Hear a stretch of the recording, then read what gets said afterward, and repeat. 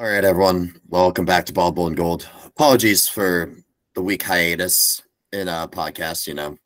Had some scheduling conflicts. It is what it is, but don't worry, we're back and we are pissed off and sad. As we've done with the other losses this year, should we start with the Irish, get it off our chests first?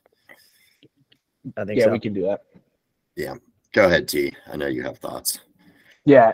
So my biggest gripe for sure I have a lot, but settling for 3 field goals in the first half was really, really bad. Like, even after a muff punt and a pick six, that game should still probably go to the half 24-21. There's execution and coaching too. The first drive, the fact that we don't get in the end zone on the first drive is so frustrating. And that actually, I thought had a lot more to do with execution from guys on the field than it did from the coach's box. I thought it was well scripted. Running that screen on 2nd and 10 versus running it on 3rd and 10 later in the game, I was a much bigger fan of. And it would have worked had Holden Stays not just whiffed and Sam Hartman hadn't thrown the guy. And Sam Hartman not throwing the ball 2 yards behind. I think it was Tyree. I think it's Tyree. Yeah, that's really frustrating. And then the subsequent play, you run it, you're 3rd and 10, you run it into an 8-man box. No check whatsoever from Hartman. And they had it blocked perfectly, but Clemson was just +1 to the play. So that was really frustrating. And then the last drive where you get inside the 4 with about 2 minutes left, and you end up having to settle for 3. Yeah, really poor. Turnover. Yeah, was that the turnover? No, turnover was second half, I think. No, yeah, there was the X's interceptions in the second half, but it was just one of those drives you put it together, you get inside the 4 under 2 minutes, and the fact that we didn't think we had 4 downs to pick up 4 yards is mind-boggling to me. Clemson hasn't moved the ball really all that well, especially in chunk plays, right? Maffa was picking up 6-7 a carry, but they're not moving. Bo Collins, it's not like they're going to hit something quick, and we still decided to settle for 3. Really embarrassing performance from the offensive line if you're not named Joe Alt, and that really sucked. I don't understand why we're not going for it. Down 3 scores with 90 seconds left in the first half. It seemed like Marcus was a little shell shocked. I agree. Even with what he said after the game with the Hartman interception, he's like, "That's he literally said spooked. Spooked. You can't get spooked. That can't happen." Yeah, so it seemed like he was a little shell shocked. He didn't know. He mishandled the timeouts. The timeouts were backwards. You called the timeout. You probably shouldn't have. Get your ass to the locker room. But then you had him in 3rd and long with 2 timeouts left in a minute, and you didn't call a timeout. It's a little backwards. So he seemed just rattled, which you can't get rattled. We were still in that game. And if we don't stall in the red zone 3 times in the first half, it looks a lot different. So that's, I think, the answer for why we didn't have 4 downs there. It's because our coach was rattled. Yeah. Yeah. One thing, more thematically than in just any specific plays, is this team has been so up and down in wanting it more than the opponent. It's it almost makes you worried about Marcus. They're yeah, you can get people up for big games. Yeah, you look at USC and I guess you could say mostly for Ohio State too. Those games, the team comes out and it's very obvious which team on the field wants it more. It's also been very obvious in 2 of our losses which team wanted it more. Made way more crucial plays. What happened today is the game in between the game, they didn't outgain us by insane amount. We made dumb mental mistakes and didn't execute on crucial plays. Second, third, first downs. Audric had a good game, had to go away from him at the end, but it was the mental aspect that was more shocking to me about this than anything. Yeah. I think my overall takeaways were us doing a podcast after Ohio State and us doing a podcast after Louisville really hurt. This one for me was a little easier to swallow because it was pretty clear that we're just not that good. We didn't have the talent to make up for that lack of fight in that moment at Louisville or in this game. And then my other thought is I'm so with you, Slev, on The play calls were there. The execution wasn't. But again, that goes back to the coaching. What are we doing wrong during the week where we can't get our guys ready to execute on Saturday? Like, are we too loose on them? Like, I don't care if Gerard Parker made the right calls at a couple times. His offense is not good enough. There's a lot of mental mistakes. And Sam Hartman's scared to throw the ball downfield. Now, I get it's part of his receivers. And where were they? Where were they? Also, by the way, I think we're talking about freshman wide receivers not being able to do anything. Clemson's secondary was banged up. They're playing freshmen sophomores back there. Like it's not like we're going against Denzel Burke from Ohio State. We can't get open on him. But why are we going backwards? Like Rico Flores looked like a junior who'd been in college for 5 years against Ohio State, and he was nowhere to be found. Our best player is a walk-on lacrosse player, freshman. That'll never get you anywhere. However, that kid can wiggle. Just sure. Yeah, he's absolutely. Make a lot of big plays. Once again, I don't think that can be your number one. You need that. Not sustainable, but I want to just say it. If there was a bright spot, that was it. Were we? I mean, obviously, Holden Stace was schemed open for a couple of touchdowns against NC State. Is he not who we thought he was? I was pretty disappointed with him. Well, once again, like we've seen him block much better than he's blocked. We've seen him make catches. We've heard reports in practice saying, this guy can line up in the slot, go down the seam, be a matchup problem. Like, he looks very similar to Tommy Tremble in that, he's athletic. He can like pull around and block, but that dude's not Tommy Tremble. Not at all. Yeah. He was at least at this stage. So on the point of Holden Stays, it was really frustrating. And maybe he just had a bad game. Like, I don't think Howard Cross had it. Like, there was other guys who had bad games, and it's a little bit more glaring on that side of the ball, especially when we're not moving the rock at all. But Stays whiffs on the screen, or a really bad double on that screen, and then we're I forget who is running. We were like 30 yards downfield, and he just 30 yards down. It was okay. It was the Rico crosser. And he just drilled Janarian Price rather than hitting somebody in an orange jersey. That was mind-boggling. You don't even really have to make contact. That's one of those things where you can throw your hands up and like show them your back. You just can't get around you, right? You just can't miss. You just got to put your body in the way of that body. You don't even really have to make contact with him. It was very, very, very confusing day at Holden Stays. I also. Dee, to your point around him being a potential threat in the slot, this is where I have a little coaching. I'm not going to absolve coaches completely here because I still have a huge issue with Parker, especially in the second half. But how many times do we see Stays in the slot? Now, I couldn't get the full game, so I didn't rewatch the full game today, and I watched a little differently on Saturday than I normally do. But I don't think we saw Stays as that slot threat.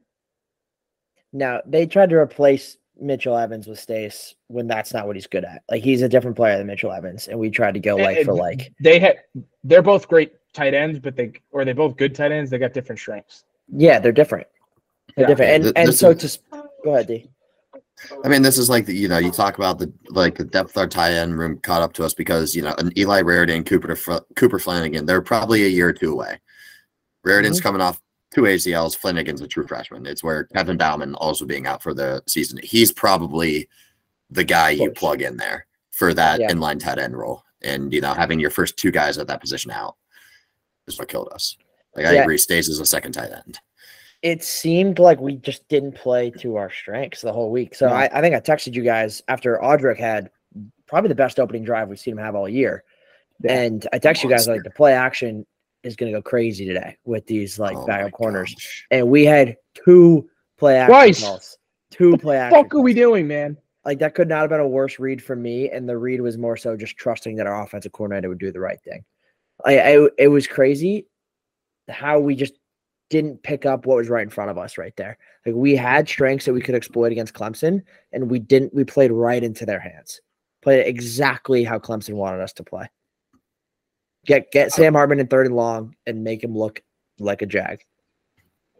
And he certainly looked like one. Before we move on to Hartman, I got one thing on Estime. I don't know. I guess I just kind of took it for granted that he would be good at it because I thought he was a really good all-around running back. Am I noticing that Estime is fairly one-dimensional in that he's not a great pass catcher, and he can't pass block? I love Audric Estimate. I think he's been a blessing. He's going to be the second running back, first or second running back off the board. No doubt about it. Not if he can't block. But at that size, his inability to stand in there and protect the quarterback when you need him to is alarming. Yeah, alarming. Kyron Williams, half his fucking size, had no problem putting his hat on somebody's chin and pile driving them to the ground. See, it's a thing where we also like it's so predictable. Like when we would like, I think he would have gotten a lot. Like he should be in on third downs a lot of times, but we put in Jerron Payne. Everyone knows we're fucking passing the ball. Then Jerron Payne, the guy we put in there to fucking do that job, I know he straight up whiffed on one and almost got Sam killed. He did earlier. I thought our running backs just had a bad game in general. Jeremiah Love has been better. He's kind of hitting the wall. O-line, I thought, could have had a much worse game. Zeke Carell got eaten up until he got hurt. And then Kristofik played, one snap before getting hurt? Yeah, one series. Ashton Craig actually did okay. He did fine. How has Blake Fisher taken such a big step back? People said we had maybe that was a bit of a stretch always. Definitely a first and a second round pick. I genuinely don't see how an NFL team thinks Blake Fisher is worth a draft pick. They don't anymore. You can't, right? Like, yeah. Like, I don't know, bump him inside the guard next year. But then it's like, I think he could be much better suited where he's not doesn't have to play in as much space and can just be an enormous body. But like, that's a fucking next year problem. He's been horrible this year. Yeah, he's been real bad. And they made a play at the end to miraculously get us the ball back, but the D-line was nowhere to be found. No, nowhere. Couldn't get any pressure against a Clemson offensive line that I don't think is very good. They're not. They looked tired. They looked beat up. And then, like, we kind of went to our second line, like Jason Anya, and then those guys got exposed even worse. That was the line looked all year. The one single time that they passed the ball on us, we had Hart and Morrison out of the game. And they were just hitting us for slants, which that hurts. That was really the only drive club. I mean, losing to a quarterback throwing for 109 yards and 70 of them came on one drive. The other, 10, 12 drives that they fucking had, the dude had 30 passing yards and you let the team score 31 points and lose the game. Okay. On that topic. 24. Verbal meme, the office meme. Corporate wants me to tell you the difference between these two pictures. And one of the pictures is Cade Klubnik this year against Notre Dame, and the other one is Drew Pye against Clemson last year. Yeah. Honestly. What was the difference? No. Phil Maffa is Audric and Logan Diggs from that game. They get a huge special teams play in a pick six. Like, the parallels are very obvious from these games. Also, with neither team on either side being that good. Like, we just were on the wrong side. And it's if you don't bring your A game every week in college football, you will get. And Clemson, look, they're better than 5-4. They are better than 5-4. We honestly got them at their worst, and we still couldn't take advantage of it. Yep. Like, they're a talented team, but they were banged up, and we weren't ready to go. We were not ready to go.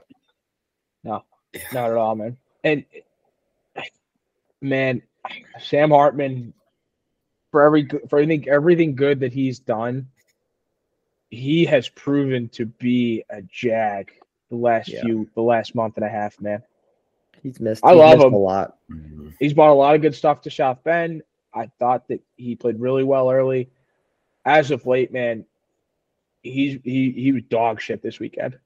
So he's been in college for 6 years, and he was a top quarterback in college football for 3 of them. And he thought, too, that we're the common denominator there, that he came to South Bend and our coaches got hold of him and turned him into something he's not. I think he's banged up, has fewer weapons, maybe also was a product, like, was really fucking good at the system, Wake Forest. Like, he almost looks like that, like, fucking slow mesh, like, was just really fucking good at running that. Yeah. I mean, like, I don't know. Like, do we know if Gino Guardini is a good coach? No idea.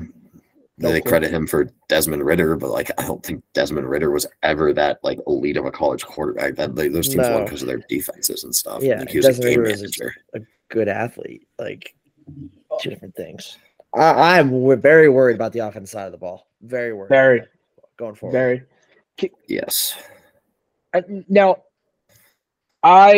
previous weeks I kind of defended Parker from like, hey, this is a little bit of an offensive execution standpoint.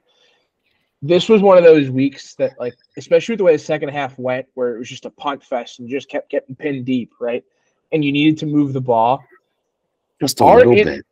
Our inability, these are things where you just need to be able to scheme guys open to get the drive started, right? Like, don't, because we don't have guys who can get separation. We just don't have anybody who can get separation right now. Even when Mitchell Evans is in the game, he doesn't get separation. He makes great catches in tight windows. We don't have anybody who can get separation. We got to be able to scheme guys open. I watched Oklahoma State do it to a Brent Venables defense against Oklahoma this weekend. What's the difference in the caliber of athlete at Oklahoma State versus what you have at Notre Dame? They scheme guys open all fucking day on Oklahoma. Why can't we just that's the part that drives me nuts about Parker, man. We just extremely predictable on offense. Very little trusting Sam Hartman very little to make some pre-snap reads, and just really can't get guys open in simple ways, right? Yep. Lack of creativity. Way too much talent. Way too much talent to be that useless. Like, I much rather would have had Clemson's offense out there. I felt better about us scoring. Yeah, I did. Yeah, and we almost did, man. Like, Ben Morrison jumps that wide receiver, the bubble that they tried to run. Yeah. If it hadn't been as congested over there, that's probably a pick six. Yeah. There was also, like, bottom line is our defense gave us a chance to win it. And there was a couple bounces that could have gone our way that didn't, but that's the game. We could have won without those bounces. Still didn't take care of it. Yeah. 100%. So even after Ohio State, maybe a little bit after Louisville, we still thought, we're heading in the right direction. Do we still feel that way? I think. It doesn't feel like we're that off. Go ahead, Slav. Right now, my answer this week is like no, because I genuinely think that game is super gettable, and Notre Dame beat themselves. Didn't get beat by Clemson. Again, they try. I just think he left a lot out there. Overall, though, what I wanted out of this year, as Freeman grows up as a coach, is don't get beat by really subpar teams. Don't lose to Marshall. Don't lose to Stanford. And we didn't do that. Louisville is proving to be a very good team, like a better team than a lot of people are giving them credit for. I think they're going to end up being a top 15 team. They might play for the ACC championship game, or for the ACC championship, excuse me. Don't lose those bad games. So now you're not losing those bad games, but you're still not showing up in some bigger spots. So yes, you've moved forward in that sense, but at the same token, like, this is still a really tough pill to swallow. Just, you've looked dismal on the road every time you've left home. Yeah, the road thing is a big deal. I'm not understanding that. What is it that we can't get our guys up and at them on the road? I don't think we're that far off. We are playing a lot of young guys. Mm-hmm. And I do think that it may not look great at this point, but we have had a pretty rough go schedule-wise. Like, I think our guys are beat up. It's late in the season. It's tired. We've had to play some pretty physical teams that a lot of teams in college football don't have to play in September and October. Like, if you look at our schedule for next year, we have A&M, who's probably going to fire their coach at the end of this year. And we don't really play anybody. Like, we could be this good that we are this year, and we could be 10-1 this time next year. Yeah. I think that's fair. I think for me, it's Marcus has to take a step back, and I'm not saying auto fire Jared Parker or anyone else, on the staff, but like the aspect of loyalty, and like, I know, like, he's had a bunch of relationships that got him to this point, but if you have to, every single offseason, every single week to week, you have to decide, as the head coach of Notre Dame, you have to take a step back and look, am I doing everything I can that's in the power, granted to him by the administration, to put the best product on the field on Saturday afternoons. And I think there are some decisions. Now, obviously, Parker wasn't his first choice, but next offseason, if there's a fucking better guy out there, I think, like I said, I'm not getting paid a shit ton of money to make those decisions. He is. There's a lot of people counting on him to do that, and I don't think Jared Parker is probably the best offensive coordinator that the University of Notre Dame can put out there. No, you know what? He was a great tight ends coach, though. What's the issue with being like, hey, man, this isn't working. We still want you around. Go coach our tight ends. Let's bring somebody else in.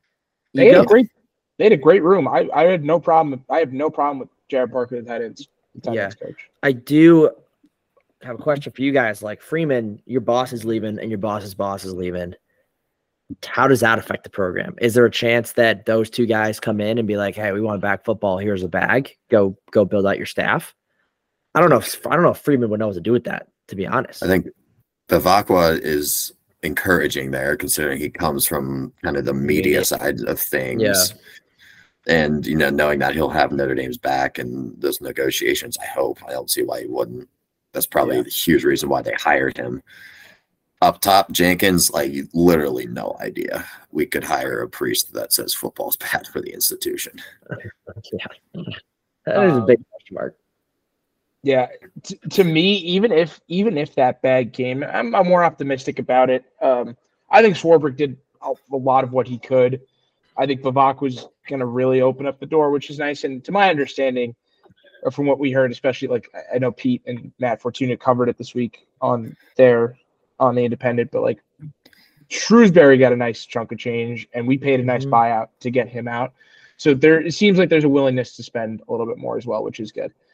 My thing is, even if you got the bag, I'm looking at the staff, and there's not a ton that I would change. I think the defensive side of the ball, I don't think the defensive line played great this week, but if you told me the defensive staff was going to stay intact, I'd be ecstatic about it. You think it will? I think Golden's going to get a look.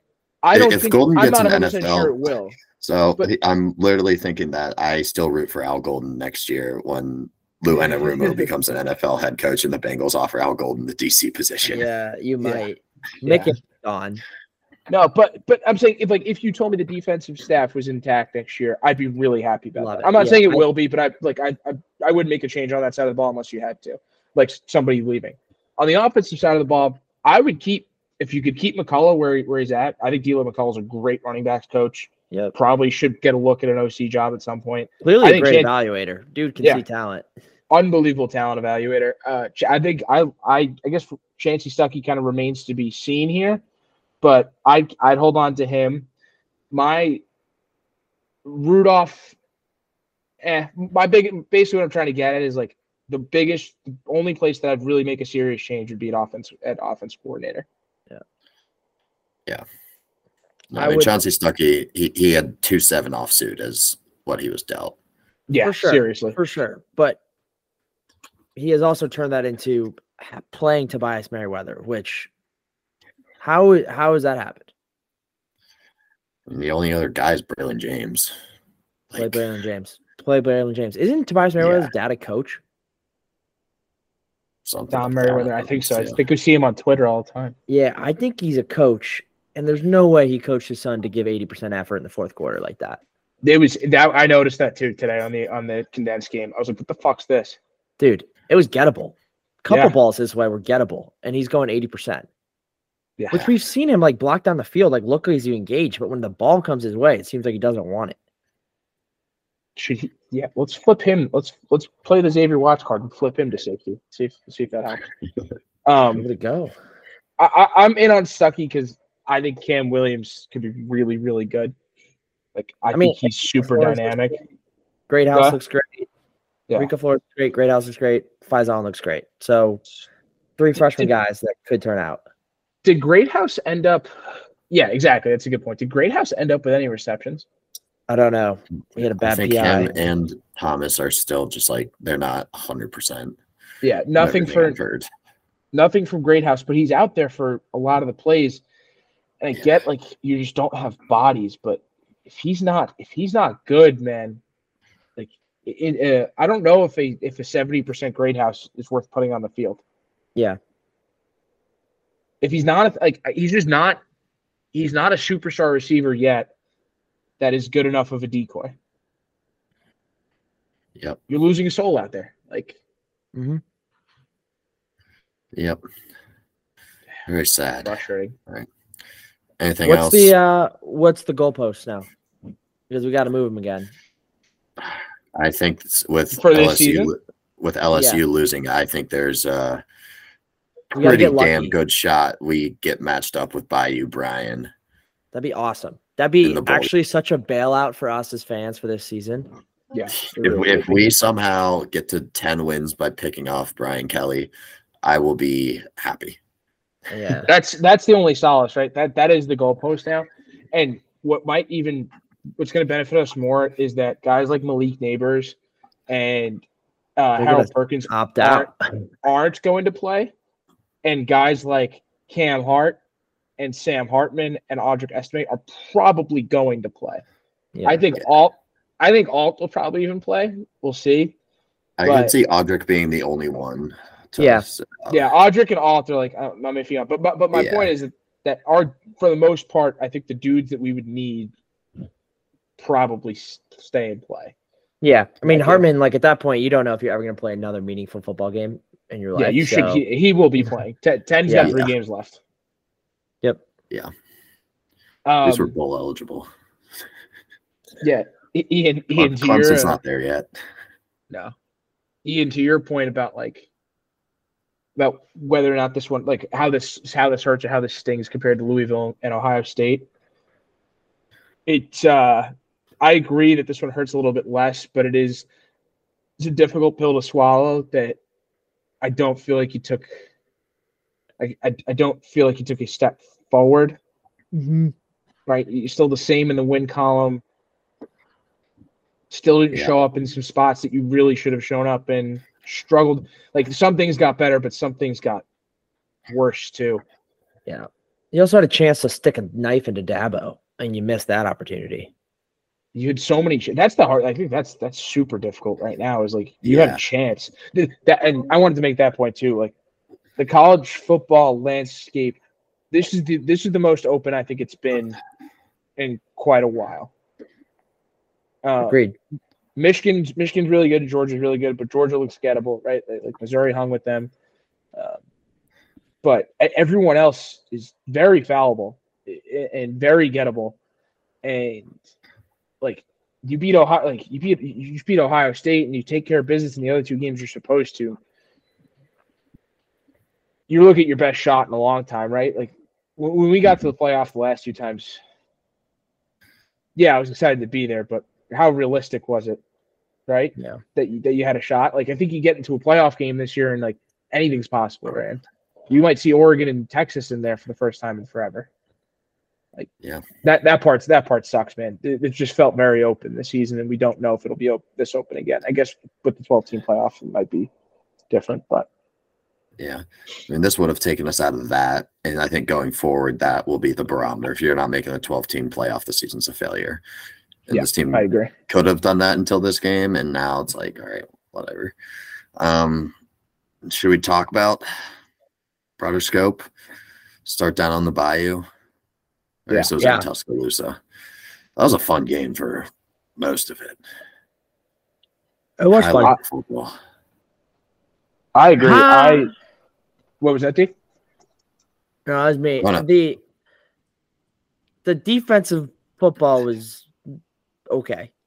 It was okay. It was fun. It was fun. It was really fun, especially when they were trading scores, man. Like it felt like one of those whoever blinks first or flinches first is going to get punished, and it did. That's what happened, right? LSU flinched, and Bama made him pay. I don't know how everybody else feels about this, but like I was happy to see Tommy Rees kind of figuring it out, right? Today, like it felt like a figured out weekend for him. I thought he called a really, really nice game. LSU, he attacked the things. LSU tried to take some things away, which left some weaknesses on their defense. Tommy went right at those weaknesses, and it paid dividends. So I was happy for him. It truly was a fun game, but that part was like pretty satisfying for me. have him get a little validation as the Bama OC. So, I mean, he's got a pretty good weapon as quarterback, and he finally figured out how to use them. Obviously, LSU's defense was very gettable, especially their secondary, but I thought Jalen Milroe looked really good. They keep getting better. Seems like they're kind of hitting their stride at the right time. Yeah. You're telling me that they can't be number one when it's all said and done? They could. I honestly wouldn't bet against it at this point. I see a world that they could beat Georgia. So do I. Yeah. Yep. Then so you're looking just like we have so many times in the past, 2 SEC teams. It'd be hilarious. I don't know if you are, to be honest. You think a 1-loss Georgia doesn't make it?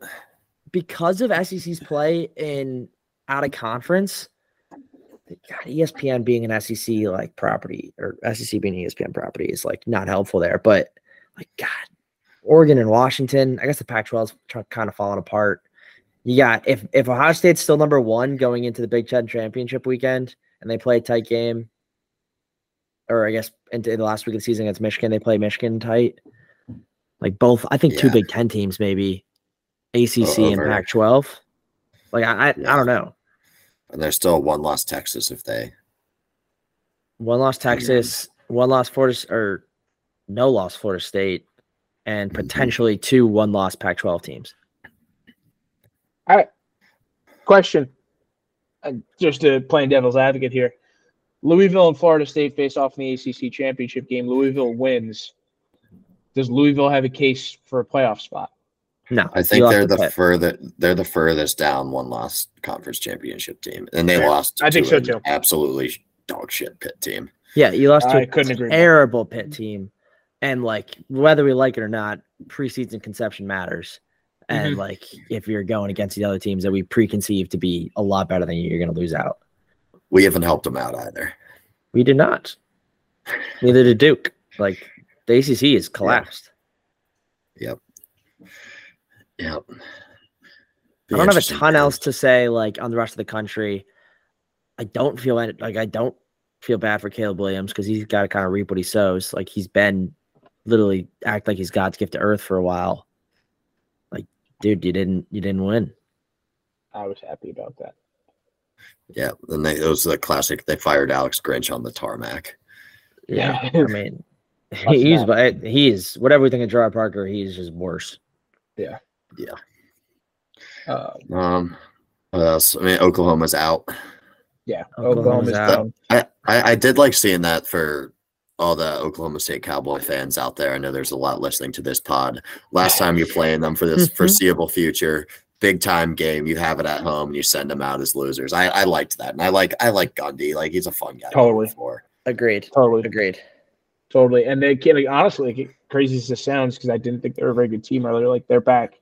They're squarely in the hunt for the Big 12 championship game, which would be crazy. But Texas and Kansas State was another fun one. It really looked like Texas was going to run away with that, and Kansas State, awesome second half, man. They're a good football team. I think they're really well coached. I would love to have Colin Klein in South Bend. Probably not going to happen. But you think so? Do I think so on what? That I'd love to have Colin Klein? Yeah. I don't think he ever leaves Kansas State. No, I don't think so either. But I'd love to have him. That doesn't change my fact that him and I would drink a lot of beers together, brothers. But yeah, I'd love to have them. I think they look good. It's a shame. It's a shame that they lost, but and it probably they're knocked out from contention at this point. But that was a really fun game as well. The other one we have to touch on is the game that happened at Piscataway. Yep. Dude, was that not targeting on the pick six? I thought so too. And the guys who were sitting next to me said, no, I don't think so. I was like, that guy dove like head down for his own safety. He got hurt because like that's why the rule exists. Yeah. I really thought it was targeting. And did you get eyes on that, Dono? Because that was going on during us. We only had one screen going. Yeah. So I didn't see it. But yeah, I mean, I was watching the score. They're hanging around. Yeah. Father, son, and Greg Schiano. Damn straight. The final score of that game ended up being 35-16, not indicative of what happened there. That game was tight. Rutgers was up 9-7 at the half and had the ball on the plus side of the field, winning in the third quarter. They had a real shot at knocking them off. If Rutgers' offense had even some semblance of a pulse, they'd be a lot better shape. I think Rutgers got inside the 10 3 times and kicked the field goal on all 3 times. So that's how you lose games. Yeah, but yeah, I had to mention that one because I think Rutgers' defense is super salty. Like I think Shiano's got the defense going right. If he could just figure something out at quarterback, that'd be fun for them. Yeah, can't wait to see him in the Pinstripe Bowl. Me and you, D, on my birthday. That would be fun. I'd go back for that one. Oh, I'd love to. We'd love it. Me and you at Billy's before Rutgers plays VT. Ian, we have to touch on this. How was Wrigley? Dude, it was perfect. Yeah. I'm glad you asked. It was awesome. Little mindset switch up. It was great. It was little palate cleanser. It was so unnatural. Like, show up, and they are allowed to go both ways now. For some reason. I'm gonna give you a recap of my favorite parts of the game.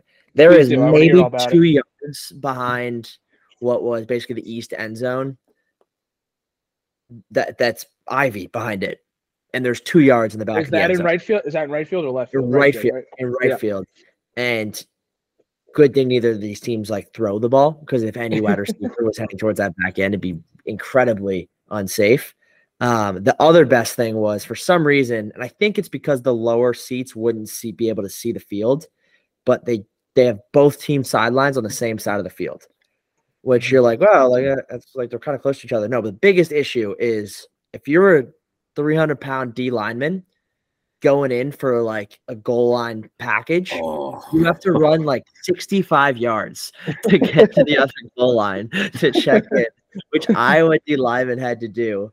Good thing though, like watching the subs was really funny. The good thing for them was the goal line stand that they had happened at the same hash mark 4 plays in a row on the 1 yard line. And after each one of those plays, the ground just gave out and the turf just came up and it caved in, and refs had to blow it, and they had to grounds crew had to fix it. And that happened 4 plays in a row. And Northwestern got stopped 4 plays in a row on the same hash mark, which meant that Iowa had the ball on the same hash mark coming the other way, and it was just trying to sneak it out. So there were 6, maybe 7 plays in a row on that exact same turf spot that each time got blown up, and they had the grounds crew to come pick it up. And then Iowa won on a 53-yard field goal. It was awesome. I do it again. I saw the Iowa specialist warming up in the right field end zone, blasting them out of the stadium. Yeah. He was putting him on Waveland. I guess that's Sheffield. But behind the benches was left field, and there's like basically the infield to the outfield. There was just open, and they had like maybe 150 people that were just kind of like there, not paying attention to the game, like throwing the ball. Like, so there was like the bleachers, a ton of space where people just weren't paying attention and dicking around, and then the game. It was so unserious all around. It was awesome. And it was all Iowa fans. And then Northwestern kept playing these promos like, "We're to have Wrigley as your second home." Like, what are you talking about? Like, this isn't working. I feel like that would almost be any Big Ten team has the advantage there. Yeah. No. Were you guys able to grab beers in Wrigleyville beforehand? I was watching the ND game like right up until, so like I was down in Lincoln Park. Okay. It was available. I mean, it was great. I think it's a great thing, but it certainly had its quirks. Speaking of that, Syracuse plays. Who do they have this week? Syracuse plays Pitt on Saturday at Yankee Stadium. That's also gross. That's also gross. I think there's gonna be 2 football games in Yankee Stadium between now and New Year. Which no matter who makes the Pinstripe Bowl, it will be disgusting. Yeah, because it's gonna be It's more likely than not gonna be Rutgers from the Big Ten, and then you'll get either VT or NC State. Mm-hmm. And it'll be real gross. I'd rather do VT there. I think just like I'd love to have VT. It'll be good because then the Brian and Co. will be there, and then Right. my cousins all Rutgers people. So my cousins are all Rutgers people, so it would be a good Nice. day for me. All right, you guys ready to make some picks for the week? Let's do it. Yeah, How did we do last week? I honestly didn't check. We were so average it hurts. Yeah. Everybody Sounds was about 3 right. and everybody was 3-3. You get in front. Ian only lock winner with the Texas UT team total over. I was telling D and Ian earlier that my lock was a bit of a hedge in that I'm going to Army Navy, and Army was able to win the game, which meant my lock lost. However, it keeps the Commander-in-Chief's trophy alive, so that's exciting. D, don't know what happened to the Badgers. That was disgusting. Losing to Indiana. Yuck. Losing to Indiana as a 9.5-point favorite is ugly. Yep. But other than that, D, you actually, Ian, I don't know why I picked USC. That was Ian, goofy. Yeah, you picking USC was tough, and then Ian, you taking Texas really sucked because that closed at 3.5. Yeah, that should have hit. That should have been losses for D and I. However, it bought everybody even on the week. Ian's still one game ahead of D, but is also one game ahead in the locks. So. But that's not what it's about. It's not about beating you guys. That's not what I'm here for. I'm here to help our listeners make money. Sorry that's a byproduct out of it, Alex. Would be profitable to follow Ian and D this year. Would not be profitable to follow myself. Yet. Yeah, we got a few weeks to turn it around. I'm confident myself. Nobody else. Maybe Tommy Smith is confident in me. All right, so we'll start. No Notre Dame this week, so we got 5 other games, and then everybody can provide a lock. The first game we'll start with Michigan at Penn State. Big Dune kickoff. Michigan 4.5-point favorites on the road. Who you guys got here? I hate that I know the answer for. Do you want to go first this week, Slev? Yeah, I'm not getting this one's not gambling advice. I'm not putting Michigan on my card. Penn State plus 4.5. Yeah, I got less morals than you do. This is stinky as hell. Like, I think this should stinky. Be closer to 6. I know you're getting 3. Happy Valley's got to be one of the best home field advantages in all sport. For sure. So I don't know. You guess the real line's probably about 7 or 8. I think Michigan is a lot better than this team. Seems like Penn State didn't really turn into what we thought they might. I know this is the first test that Michigan's had, but I still think they're a better team. I will put Michigan on my card. Would not care if that's lost. I just can't morally do it with everything that's going on. How about Connor Stallions just being the ultimate military fall guy? Dude, like, he's like a Marine that got captured overseas. He's like, I'm not saying shit. I'm going down. We haven't talked Stallions yet. He's jumping on the grenade. We could do it briefly here. I don't think we need to do it. I think I'd need more time than all right, let's do it next week then. Yeah, but he's going to get a bag from Michigan, right? If not officially, he'll get one. He was certainly making more than $55,000 the last few years. I think that's probably true. His issue now is he's got to get it by the IRS. Yeah. Good luck, senor.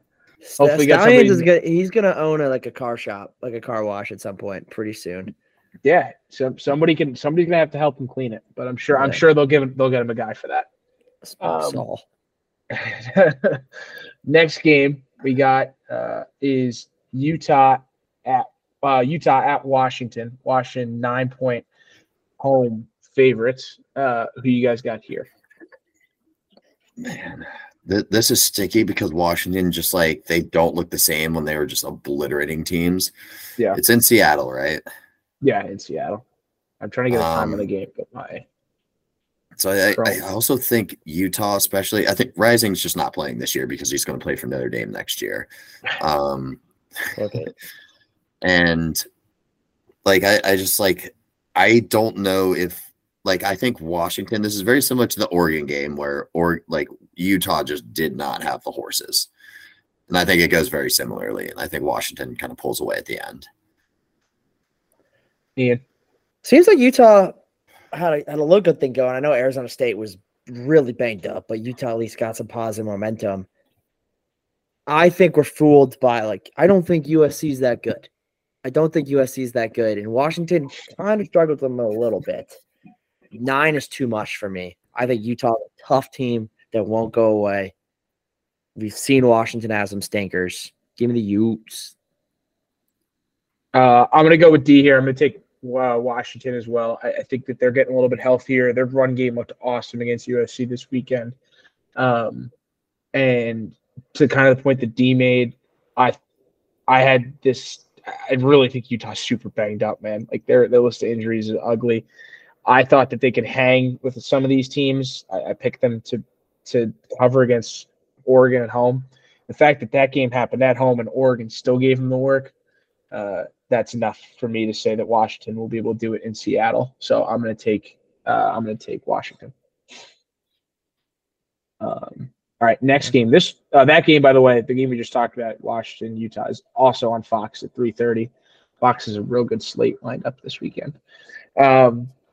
The next game, Tennessee, number 17, Tennessee goes on the road to Columbia, Missouri to take on the Tigers.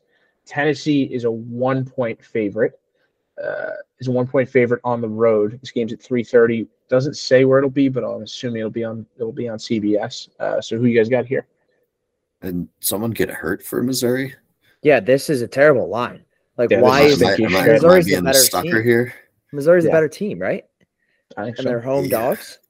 I'm going to take the home dogs here. Yeah, my gut feeling was too strong here for me to walk that back. I agree. Yeah, it could be Georgia hangover, whatever, yada yada yada. It doesn't matter. Missouri's the better team. They're at home. Still have a lot to play for. Tigers locked up there. I'm also on Tigers. I think you're right, Ian. They definitely have something to play for. I think they're moving in the right direction, and another win like this would kind of help that momentum for sure. We'll stay in the SEC. We got number 10 Ole Miss going to Athens. This game's 7 p.m. on ESPN. Georgia, 10.5-point home favorites. Who you guys got here? I'll go. Georgia didn't cover last week. No. So they're probably going to cover this week. Dogs. Yeah, I mean, it just looks like slowly they're just they keep everyone at an arm's length, 2 scores right around that 13 to 20 point mark, and I think that's where they keep this one. So the 10.5 is good because they've just been keeping everyone right there, especially pulling away a little bit in the second half. Yeah, I'd like to be a contrarian here, but I don't think it makes sense to be. Ian, I'm actually just thinking the same thing that you just thought. They didn't cover last week at home, so they'll cover this week at home. Also, as much as I think he looks like an alien, and I think he looks like a weirdo, Carson Beck's been playing really good football, and their running backs are getting healthy. He sends weird Snapchats too. Yeah, well, that's really where the whole looking like an alien thing started in the Snapchat to some girl. But yeah, anyways, dogs because they didn't cover last week. All right, last one here that we'll pick as a group. USC goes to Oregon. Oregon is now 16.5-point favorites. So this has moved since I last sent you guys the line. Lord. 16.5-point favorites at home in Eugene. 10:30 on Fox. So Fox has a really good triple header this weekend. Actually, the game that's sandwiched in there to make it the quadruple header would be the West Virginia and Oklahoma game, which wouldn't it be hilarious? But anyways, back to the game we're talking about. Oregon, 16.5-point favorites at home. Who you guys got? This is tough. Tough. If nobody feels good about it, I'll go first. Bo knows. Let's go Ducks. Okay. Damn. Yeah, I think this is kind of similar to you guys' Michigan take. I think that's too many points for USC, but I can't put them on my card. We'll go with the Ducks, who I think I've still trying to prove that they're one of the best teams in the country. Yep. They need a big week. They need a big weekend again. Once again, I think Oregon wins. I think they win by 2 scores, but I'm going to put them on my card again. Question for you guys. And this is you're picking USC, dude? Yep. All right. Question for you guys, separate from picks. We know chaos is coming at some point because it's college football. Where do you see it coming? ACC, Florida State drops a stinker. Yeah. Washington finally gets picked off. And I think those are like kind of the two biggest dominoes. Or you see or Georgia loses this. Yeah. I think Georgia might lose at some point. I don't know. It's coming somewhere, and I just can't pinpoint it. Yeah. I also wouldn't be surprised if Ohio State lost before they play Michigan. Yep. I don't think they might be on a bye this week. No, I'm sorry. They get Michigan State at home. They're 31. They have 31.5 point favorite. Speaking a lot. Yeah. I will say, D, to your question, things get real interesting if somehow Penn State's able to beat Michigan. I don't think it'll happen. Again, nobody should go take that as advice. But if Penn State were to win, if there was a real wrench in there, because they looked awful, but they lost to Ohio State. Ohio State hasn't looked good. Michigan looks like the more dominant team, but I think it makes the Big Ten East very, very, very interesting. If we get the three-way tie up there, that would be chaos. Very chaotic. If the round robin set of wins, that'd be fun. That would unfortunately mean that Ohio State would have to lose Thanksgiving weekend, and I hate rooting for Michigan, but would make for fun. All right, anybody got a lock they're feeling good about? It's a tough board. Ian's got one. Put some respect on the Jayhawks. They've done some good things, and I looked at that. Yeah, they're at home again. They're only laying 3.5 in Texas Tech. That I think they're the better team, and they got some special happening down there. So give me Kansas. That's what I get for waiting. Ian, great pick. Sorry. You can No. That's yours. So mine, we talked about teams who got something to play for, and now this team might be coming off a little big game hangover. I gave them a shout out earlier in the pod. The Oklahoma State Cowboys, 2.5 point favorites against UCF in Orlando. I don't have a particular feeling that that's going to be an insanely raucous crowd by any means. And like you said, they got Big 12 title to play for. If they're scraping one out, and I know UCF took Texas to the wire, but that felt more fluky really than anything. So I'll take they have a very similar. Is Plumlee still there playing? Yes. Yeah, he played last weekend. Yeah, I knew he was hurt, but he's similar ish. It is at, I believe, 3:30. Yeah, it's 3:30. So the bounce house will be a little less bouncy. Yeah, I was gonna say tough to pick that with going into the bounce house D, but I like it. Yeah, man. All right. This one's gonna be disgusting, but I'm gonna plug my nose and do it because I think Arkansas is on quit watch. Auburn +3 in Fayetteville.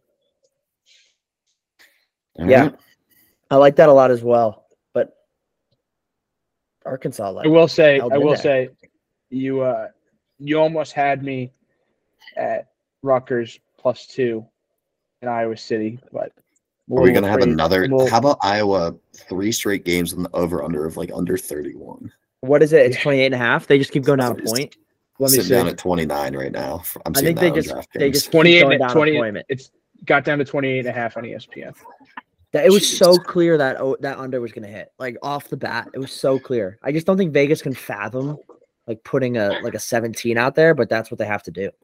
I heard someone say when they're picking this game, it's there is no shot that there's 4 touchdowns or even 3 full touchdowns scored in the Iowa Northwestern game. No shot. All right, fellas. Good ball. All right. We'll reconvene next week. Everybody have a good weekend. Looks like we might have a hooper in Marcus Burton, potentially. Yeah. I will say one thing that happened. I don't know if you guys saw my eyes light up while we were talking about Clemson. Yeah. Shrewsbury's kid pulled up from the logo with 4.5 left in the half with 24 seconds on the shot clock. I swear to God. And he bricked it off the bottom right of the backboard. I don't know what I was looking at. Ian saw my face and was very concerned. I actually had to check to make sure that wasn't the end of the half. But when Dad's the coach, you get a green light. It's a hooper. Yeah, he thought he was Jimmer. I can't wait to talk more about ND hoops. Let's see if we can hang in here. Let's do something. All right, fellas. Have a good week. We'll talk later. Peace.